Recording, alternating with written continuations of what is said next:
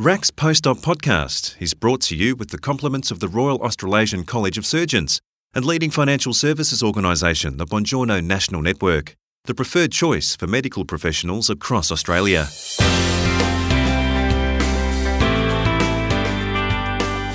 Healthcare delivery has shifted from one of blame-seeking to a more enlightened and sophisticated understanding of a modern, complex system. That's according to Dr. Mark O'Brien, who is a passionate advocate of quality and safety in healthcare. He says it's important to minimise the mistakes people make, as well as to have systems and cultures that are safe. Dr. O'Brien is an Associate Fellow and Program Director of the Oxford Healthcare Leadership Program at the Said Business School, University of Oxford. But that's not all he does. As he explains to Chris Ashmore, his plate is quite full these days. I often joke that I'm semi-retired and I only work 50 hours a week now, but I also have an adjunct chair at the School of Business, Economics and Law at the University of Queensland, and I'm on the board of St John of Cod Healthcare Australia, which, as you know, runs hospitals across large parts of Australia. I do some board education work for the Australasian Institute of Clinical Governance, and I do some consultancy work as well for Cognitive Institute, an organisation that I founded some years ago, and also for the Medical Protection Society in the UK. So it's a lovely eclectic mix, and it manages to keep me busy and out of my wife's hair. Busy enough, it sounds like. Can you tell me, you started as a rural GP.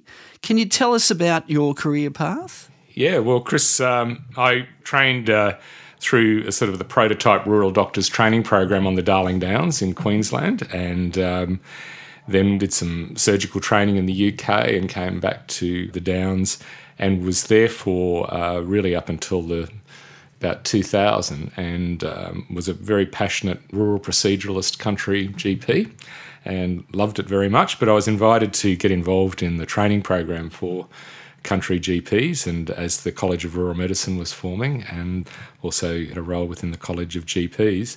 And that sort of took me down the sort of education, leadership development, risk management pathway, and eventually I started an organisation called Cognitive Institute, which was a bit of a hobby really.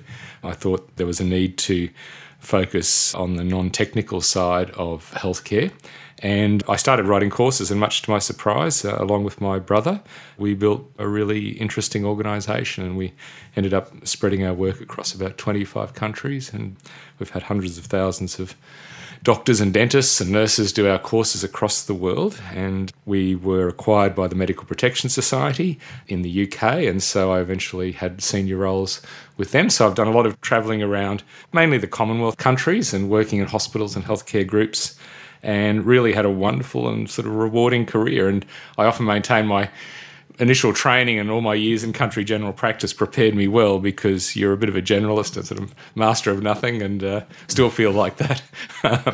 And I always love variety, and being involved with business schools at Oxford and the University of Queensland on the healthcare business side of things I really enjoy, and I'm very passionate about clinical governance, and very passionate about healthcare leadership and what we need to do to develop it. So, yeah, I feel a very fortunate man. I've had a wonderful, wonderful life.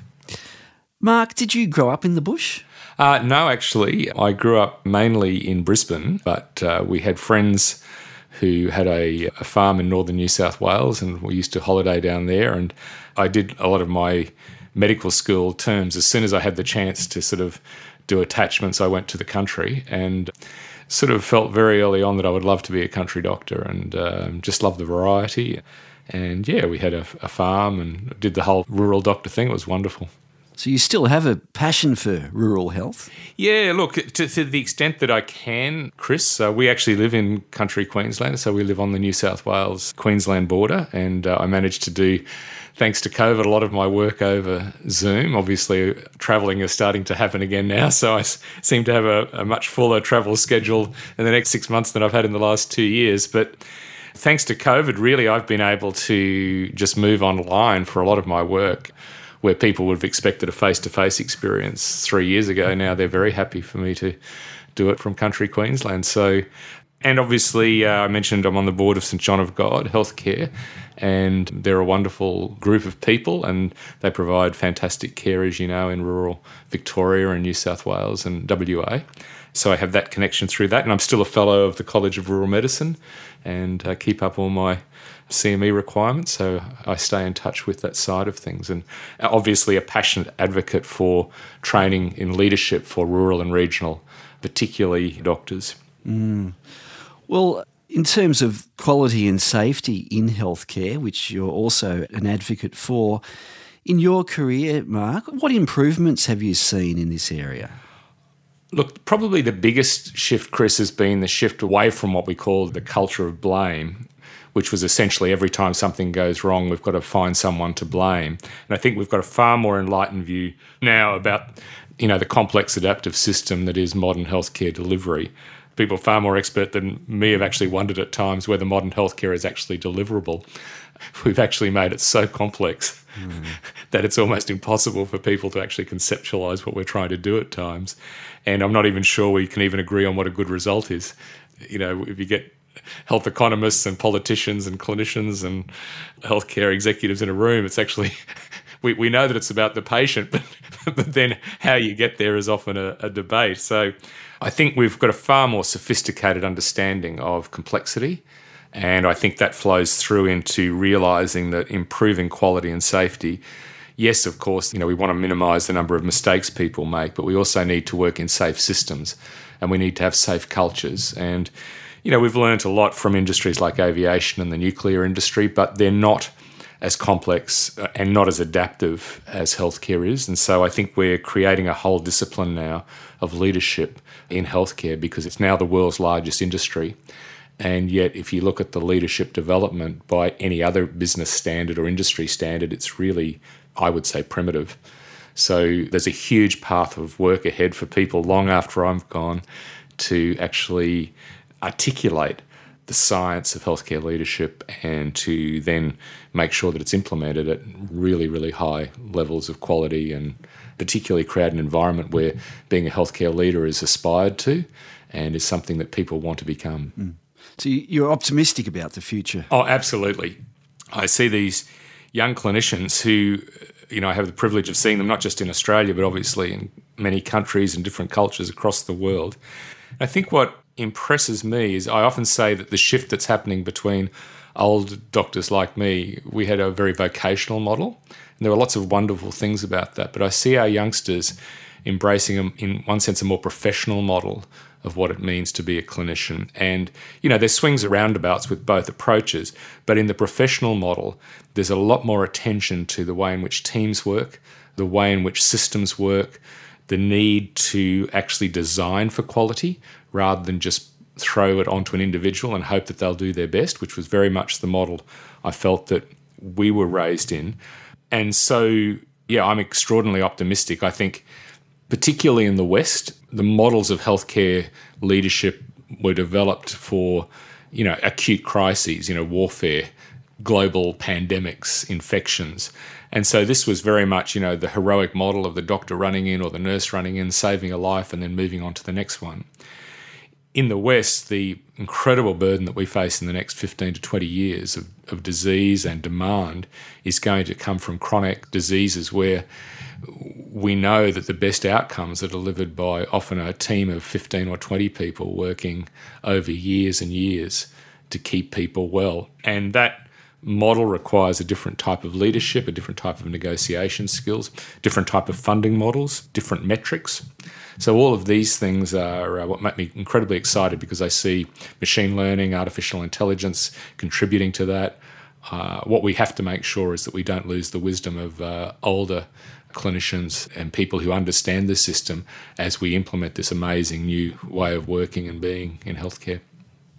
Now, you've provided advice and training around the world. Are there any common threads that you've found, regardless of the country you're in? Yeah, just awesome people.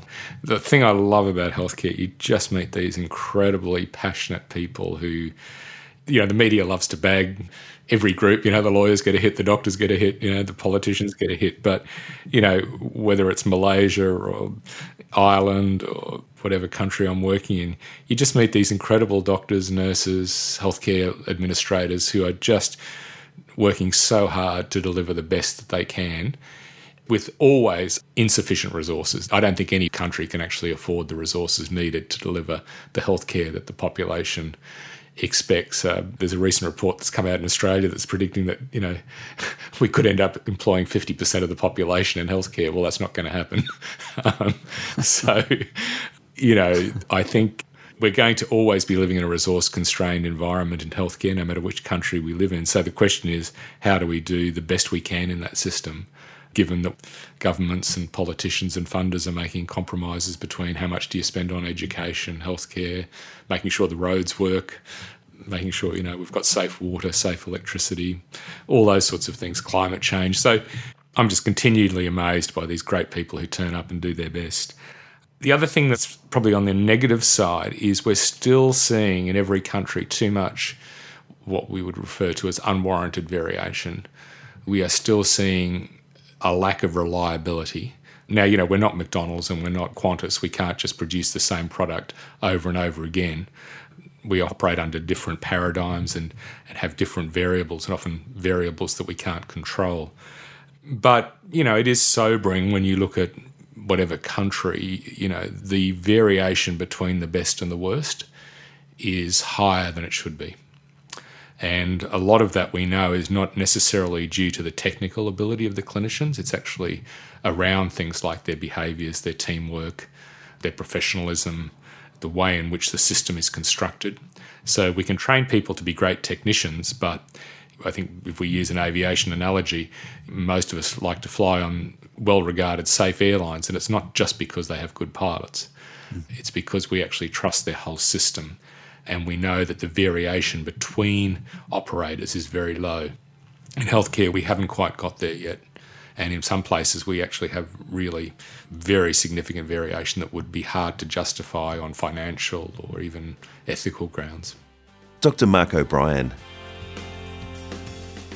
RAC's Post-Op podcast is brought to you with the compliments of the Royal Australasian College of Surgeons and leading financial services organisation, the Buongiorno National Network, the preferred choice for medical professionals across Australia. You can reach the Buongiorno National Network on +613 9863 3111.